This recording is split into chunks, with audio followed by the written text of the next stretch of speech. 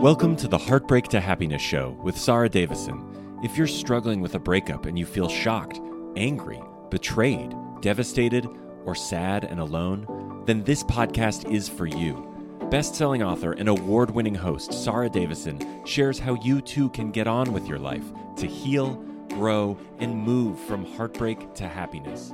Here's your host, Sarah Davison. Welcome back to the show. And today, my guest is Dr. Heidi Brockie. Heidi is a toxic relationship awareness and healing specialist. She spent 14 years in an extremely emotionally and narcissistically abusive relationship. Then she broke the chains and has turned her past into her passion. Today, she's helped hundreds rid and heal their toxic relationships and hosts the popular podcast, It's Not Normal, It's Toxic. She's an international keynote speaker and the recipient of Empowering Women in Business of the Year Award by Inspiring Lives magazine. So I am super excited to welcome Heidi Brockie to the show. Welcome, Heidi. Thank you. I'm excited to be here.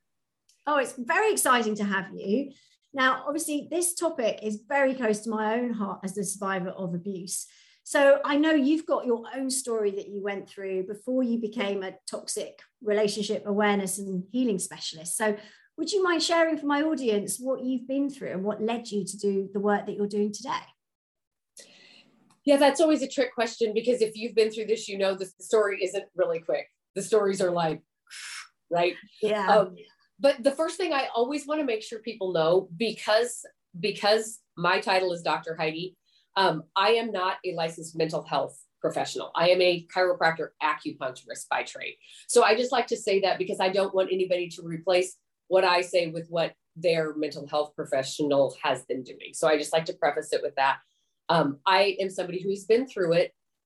This is very, very passionate. This is my passion job, I guess.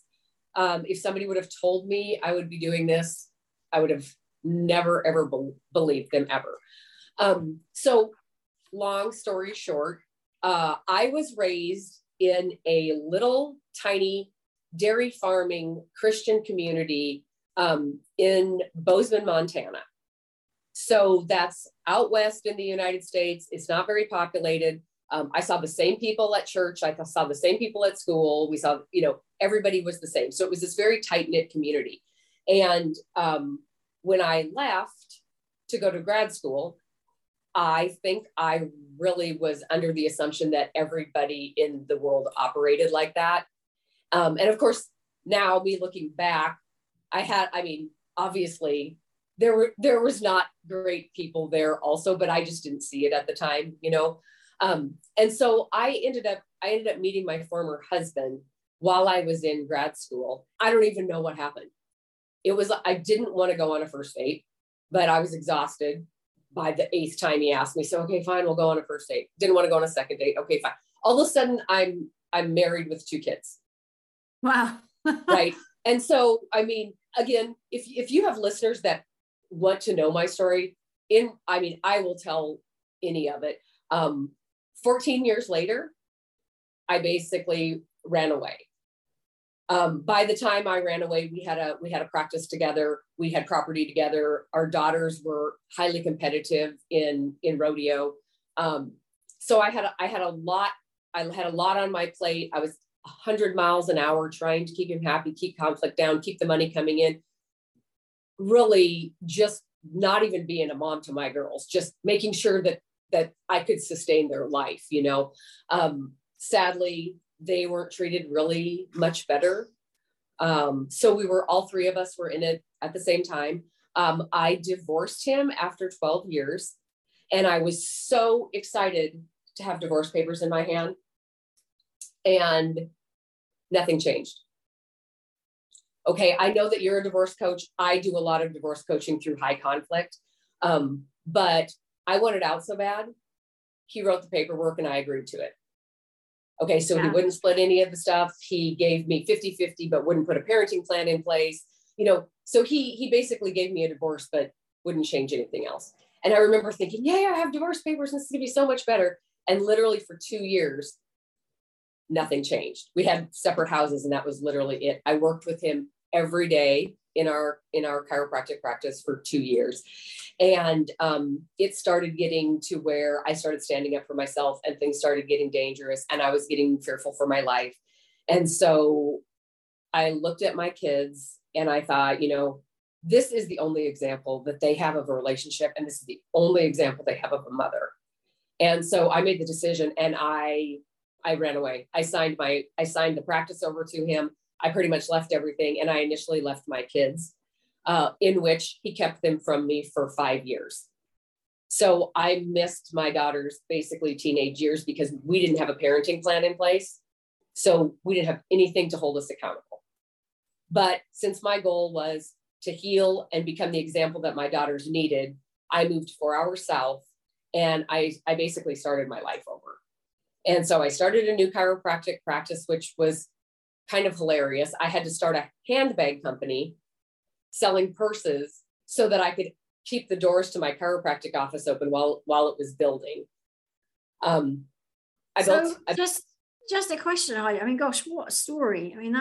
To have to go through that and then not see your daughters for 5 years is, the pain associated to that is it's incredible. But were there no court procedures, or there was no legal help that you could get to help you through that? No. And you know what? That's kind of a catch-22.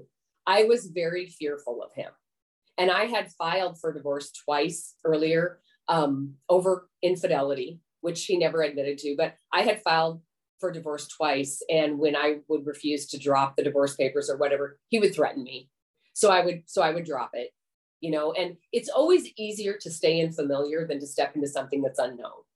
And the thought of me having to either leave my kids there and me not being able to protect them, or splitting up the family and me not being able to be there. I could not, for the longest time, allow myself to leave and hope that my kids would be okay when they were with him. And by the end, the only way he was going to let me out was if he wrote the divorce papers. We didn't have an attorney. And by that time, I was like, fine. And he wasn't bad in the divorce papers. I got 50% of everything, but he refused to officially divide it. So, all our money still went to the same place. We still had to do taxes together because we owned a business together. So really what he did is he wrote the divorce papers in his favor. And for a long time looking back, I thought, you know what? I'm not scared of him now. I wish I wasn't scared of him then, because I would have done it differently. However, I am helping a lady right now that is on almost 5.5 years of the divorce process. And when I look at her, I would do that again, because to me, I would rather start over and be able to be free and be free of him. My goal in divorcing him was to get him out of my life. Mm. And so every situation depends. When I coach, I absolutely don't ever encourage people to do what I did. Now that I know so much more, I have the ability to direct people a lot better. And that's really insightful, because often, I don't advise people to do what I did, because I'm teaching people, I'm learning from my mistakes and saying, you don't want to do it that way. I can tell you now, either it's ridiculously expensive, or it's ridiculously painful, or you can't trust the system, and, all these things which I didn't know at the beginning. So quite often going through that horrific experience yourself really then is how you can, learn from that and help others to avoid making the same mistakes that we made, right? So, that's really interesting. So, gosh, how did you cope with not seeing your kids for 5 years, Heidi? That must have been incredibly difficult. You know what? When people ask me that, I'd like to have an answer. I have no idea. I honestly have no idea. I remember it was literally the worst time of my life. There was circumstances too. They were rodeoing, so they had their horses and stuff up there. Me leaving with nothing but debt, I couldn't have afforded to keep them in that. Did they want me to leave? No. Did they understand why I was leaving? Absolutely. However, they were just as afraid of him as I am. And it is easier for people to have conflict with the people that they know love them than to have conflict with the toxic person. So we always cater to the toxic person. So I had to put myself back in their shoes because I was out of it. They were still in it. So I couldn't really be upset that they weren't contacting me or upset that they weren't trying to visit me, because I didn't see my family and I didn't have friends when I was with them either. So I had to understand that and hope that they would eventually see his true colors. And they did. And I left them at 13 and 11. And they did the same thing I did at 17 and 19 and ran away. Wow. And they are 24 and 26 now. They're both on their own. They both have careers. They're both doing fantastic. Yeah, I mean, a lot of people worry about kids going through this, and it's tough, and we wouldn't wish this on any child, obviously, but sometimes you can harness a valuable life lesson out of this, because if kids learn early on that these people exist, unlike you and me, right? You were talking about how you grew up in this community and didn't see any of these things. And, same for me. And I think when you have got, maybe it's a degree of naivety, I don't know, or just lack of that worldly experience, and then you meet someone like this, it's very easy to get sort of suckered into that relationship and not see it for what it really is from the beginning. So if kids can learn this lesson early on, hopefully they can bank that and not make the same mistakes that we do. So yeah, absolutely. And I carried a lot of guilt for a long time for leaving them. And a couple of years ago, I took my girls on our first ever vacation, and they finally said, "Mom, no more guilt. We know exactly why you left. And if you wouldn't have, we'd either all three still be there, or we would be way, way worse off." Yeah. And when I coach people too through high conflict stuff, our natural instinct is to protect our kids. And when I realized I couldn't even protect them when I was there, we have to make sure when the kids are 18, they get to pick the relationship that they have with this parent. And if you've made excuses for their behavior and you've sugarcoated everything, they're not going to be able to make an educated decision. So you have to be able to allow them to see that, this is how he's always been. He's been this way for 25 years. This is who he is. You're going to have to accept it. And then the kids start going, "Oh, you're right. This is he's done this before," so that they can start processing it. We don't talk bad about the other parent.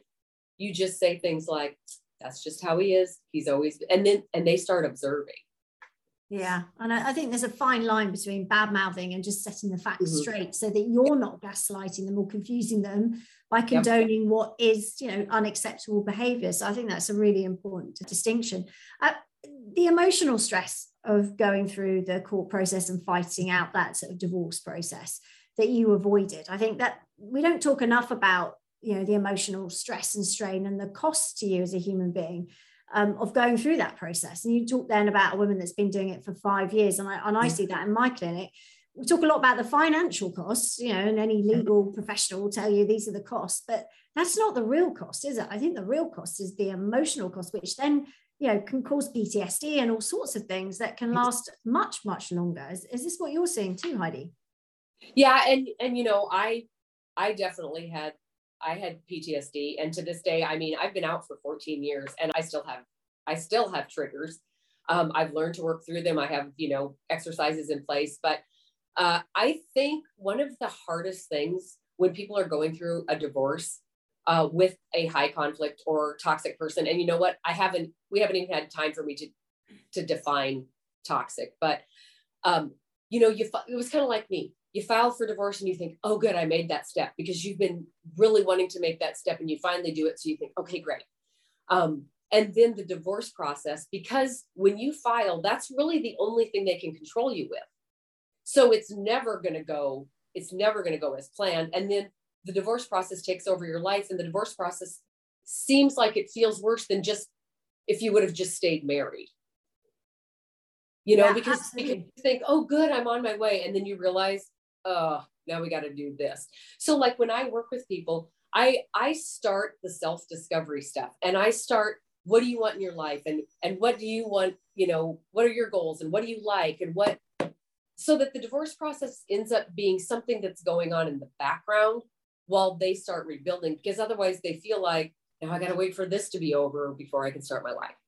Yeah, because it is all consuming when you're going through that with the letters, and it's the post-separation abuse that I think a lot of people don't realize is going to happen. And it does happen, and it keeps going and going, and all that gaslighting and lying and distorting the truth, that all just shifts, as you say, into that legal process, whether that's financial or with the kids or both. So yeah, I mean, that can cause huge amounts of stress. So yeah, I'd love to give you the opportunity to define what you mean by toxic relationships. What does that mean to you? Are you struggling to cope with your breakup or divorce? Are you feeling devastated, heartbroken, sad, and anxious?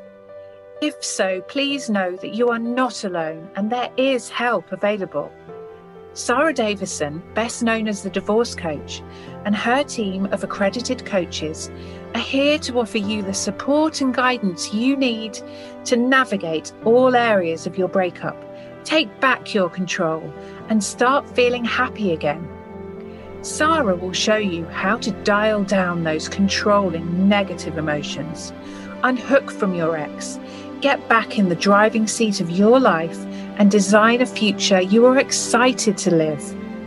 Sara has a range of solutions to support any breakup, including free guides, one-to-one coaching, her Heartbreak to Happiness virtual retreats, live retreats, and you can even train to be a breakup and divorce coach with Sara too. Visit www.saradavison.com today and start to feel happy again. So yeah, I'd love to give you the opportunity to define what you mean by toxic relationships. What does that mean to you? So I've been a chiropractor for 25 years. But about 7 years ago, I wanted to start incorporating something else. I'm just going to give a little background of how I got into this. When you start feeling stagnant in your job, okay, it's time to change something when you start feeling stagnant. So I decided I was going to start coaching. I could adjust people in the dark with my eyes shut. So I knew I was going to either get burnt out if I didn't change something. So I started coaching, and I thought, what can I coach in? And I started coaching in making yourself a priority, because my former life, I was not a priority at all. And I thought that I can do. And as people were coming to me for me to coach them in that, I found myself accidentally using examples from my former life. And I spent the first 4 years out not talking about it, because I was in a new place. I was a mom without kids. I was a doctor without clients. I was so misplaced in my identity that I didn't want anybody to know, because it was shameful to me to, for one, what kind of mom leaves her kids, right? So I was very quiet. And when I would start giving examples, I was like, oh, I don't know if I should be talking about this or not. Well, people were just sucking up this information. And so I hired a business coach, because when you're a chiropractor, you don't need a business coach. If somebody hurts their neck and they come in, right? And so she said, of course, if you're going to coach, you're going to need a niche, because everybody's coaching. And I told her I really felt like this abusive life that I had lived is really the only thing outside of healthcare that I had that would have been of value to anyone. And so she said, okay, good. That's what you're going to coach in. And I remember going, yeah, that is absolutely not what I'm coaching in. But I started just putting some of the character traits of the toxic person and the behaviors of the toxic person onto my Facebook page, and it doubled in 3 months. So I decided, okay, I'm going to start this. And I chose the word toxic long before the word toxic was all over social media. Okay, so toxic by definition, it's not a diagnosis. Toxic is an adjective that's used to describe any relationship in the status that it's in that may be unhealthy for you. Okay, so for your listeners, since you're a divorce coach, when people hear about an unhealthy relationship or an abusive relationship or a toxic relationship, we immediately think intimate partner or spouse. That's immediate. But toxic relationships can be in friendships, in coworker situations, they're in family dynamics, they're in social circles. And so the relationship that is defined by toxic can be any of those. And it could be anything from mildly toxic, like a bully on the playground, all the way up to, the high conflict people that we see and we hear about in the news. And so what I started doing, and I never did this when I was in it, because, and you mentioned that you had been through something like this. When you are standing in the middle of it, you don't understand it. Logically, we might know that the situation isn't good for us, But as soon as our emotions get involved, it clouds our logic. So when I was in it, I had no idea what I was in. So when I started looking back, I realized that I spent 14 years paying attention to what he said and what he did. Because if I could keep track of what he said and what he did, then maybe I could stay one step ahead. And so our attention is 100% on their behavior. And I started realizing, yeah, I paid attention to his behavior and never one time asked myself what was motivating his behavior. And as soon as so I really started digging into this. And so that's what I teach. We need to switch the perspective from what they're doing and what they're saying to why they're doing it, because it makes it so simple. And what motivates the toxic person, regardless of what level or what dynamic the relationship is, what motivates the toxic person is they are seeking security in themselves. And you and I know, because we both have businesses, and I'm assuming you have a family, and you have the stuff that we put into our own life.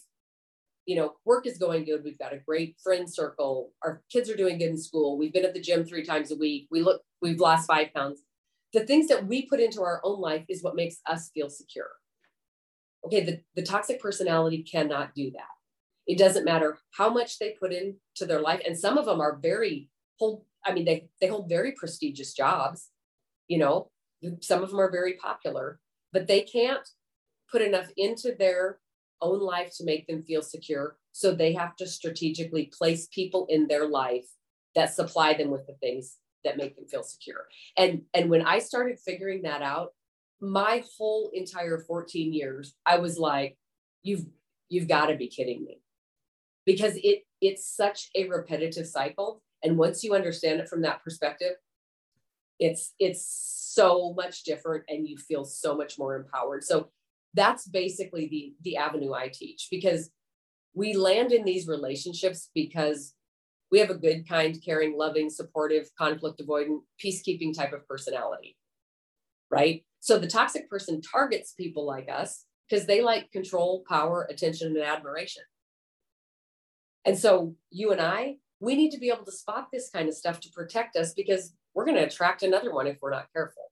Yeah. So that's basically what I do. And I do, a lot of the, like I said, the self-discovery, because we feel like, yay, we're out. Now life is going to get better. And then we stand there and don't know what to do.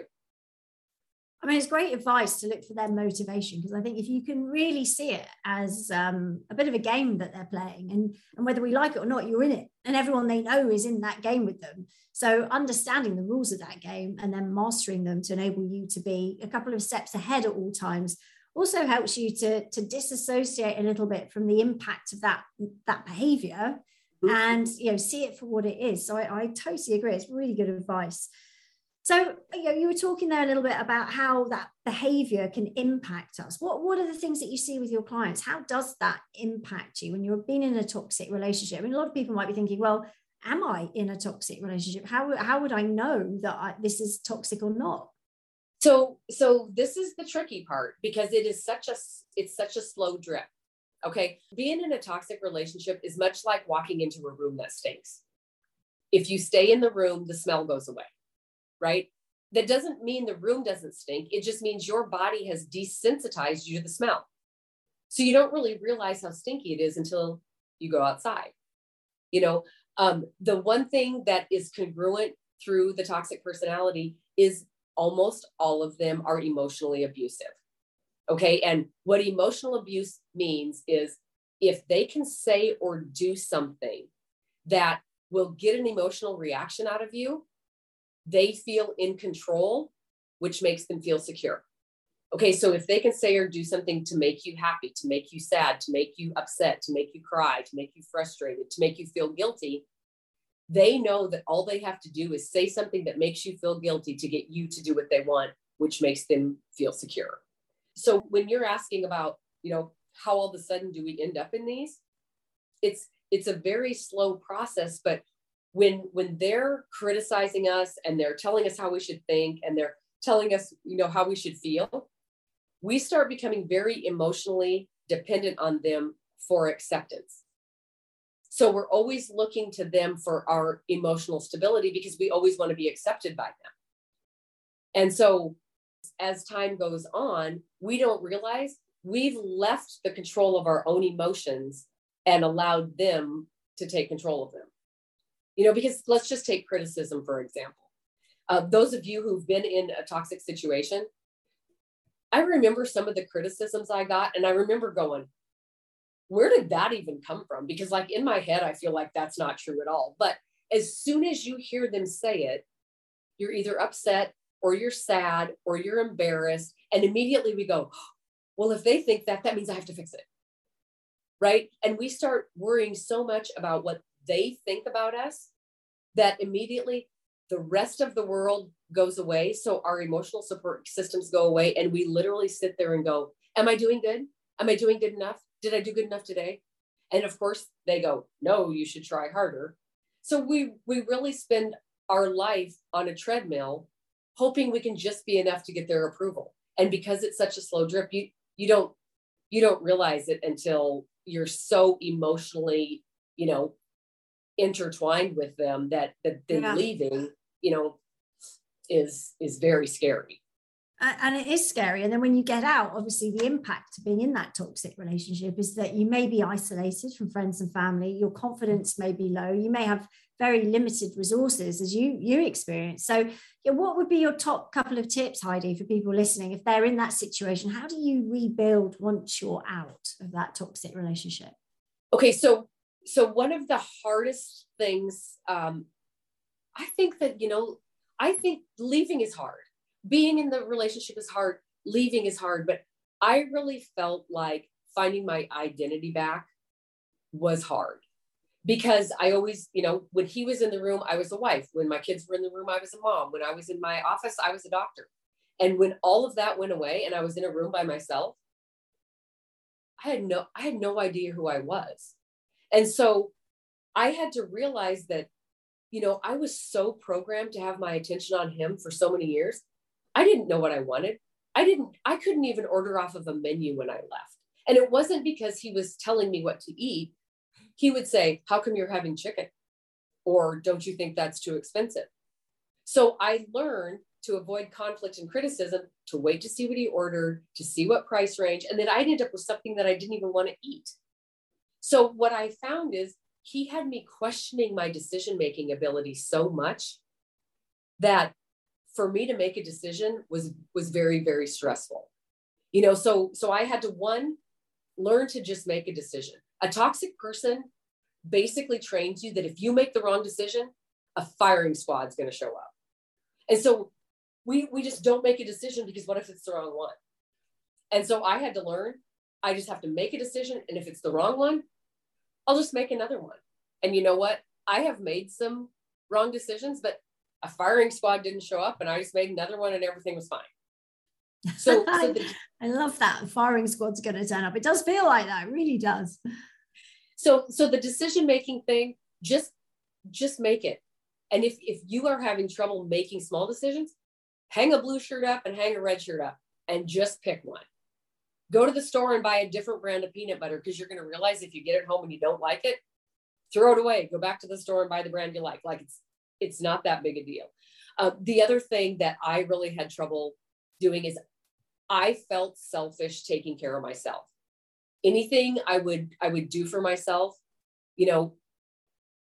I felt really selfish. So I had to really, really push to make myself a priority. I had gone years without keeping up with my doctor's appointments, dentist appointments. I didn't have any hobbies because he basically made me quit them. And so I kind of floated around doing what other people were doing because my identity wasn't there. So I had to really, this was so hard. I just started saying yes to everything. Oh, I've never done yoga. Okay, I'll do that. Oh, I've never done this. Okay, I'll do that. Oh, I ended up bodybuilding. I ended up getting my pro card in bodybuilding. And it wasn't that I loved all this stuff, but it made me realize that, oh, just try it. If you don't like it, who cares? And it really helped my confidence in learning that if I put myself out there, people do actually like me. And at the end of the day, if they don't, so what? that was the other thing. So one thing is push yourself to make decisions. The other thing would be push yourself to try stuff. Courage is the heart to act in spite of fear, not in the absence of it. And usually when you push through courage, and you'll agree with me, you look back and you go, oh, I guess that really wasn't even that scary. So I encourage people to step out of your box. And then I think the other thing is, the toxic person has programmed you to react the way they need you to react so that they get what they need. So all it really is a reprogramming. You have to remember that this is not something that's wrong with you. This is something that happened to you. And if they can program you one way, you can program yourself the opposite way. So a lot of conscious effort when all of a sudden your mind's going, I wonder what they're doing. I wonder what wonder who they're with. You can literally have to go, I'm not spending my time and energy on that. We're going to do this instead. And, you may have to do that 100 times a day, but it is just a reprogramming, because your brain is just doing what it was trained to do. So we just retrain it to focus your attention somewhere else. And it's frustrating. The healing process is so frustrating because you think you're doing good, and then Wednesday shows up and it's a bad day and you feel like, so it is a long process, but the focus is on you for sure. I love that. I think it's really empowering advice, because, you do control your own life now, and that's daunting and it's scary, but learning to have the freedom just to be you is a real gift. And if you can grab that with both hands, and like you say, just say yes and try things. If you don't like it, so what?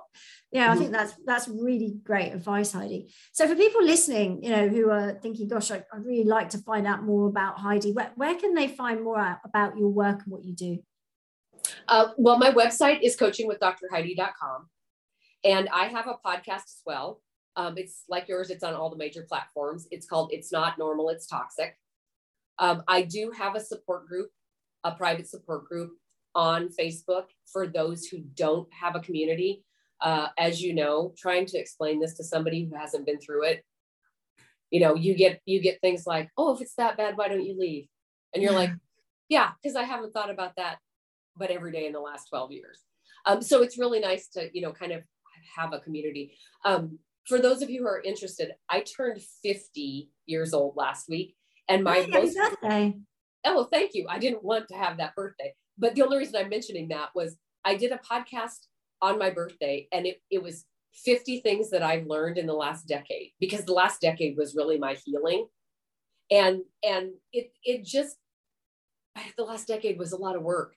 And when I was doing that podcast and I'm recording it, I'm thinking, wow, I cannot believe, looking back, that I've come this far, because every day sometimes it still feels like a struggle. So for those of you who are working through it and healing, you might like that podcast, because it's literally 50 quotes that I have kind of adopted. So it's kind of fun. I love it. Well, excellent. Thank you so much. I'm sure my listeners would love to check that one out. Also, I have one last question for you that I ask all my guests to come on my podcast. The podcast is called Heartbreak to Happiness. And I think it's really important to know what happiness is for you when you're going through really tough times, especially so you can tap into it from time to time along that difficult journey. So what, Heidi, is happiness for you? So I have two, okay? My happiness showed up when I decided to be myself. Unapologetically myself. I used to be the one that walked in a room and hoped somebody liked me. Now I'm the one that walks into a room and I hope I like somebody in there.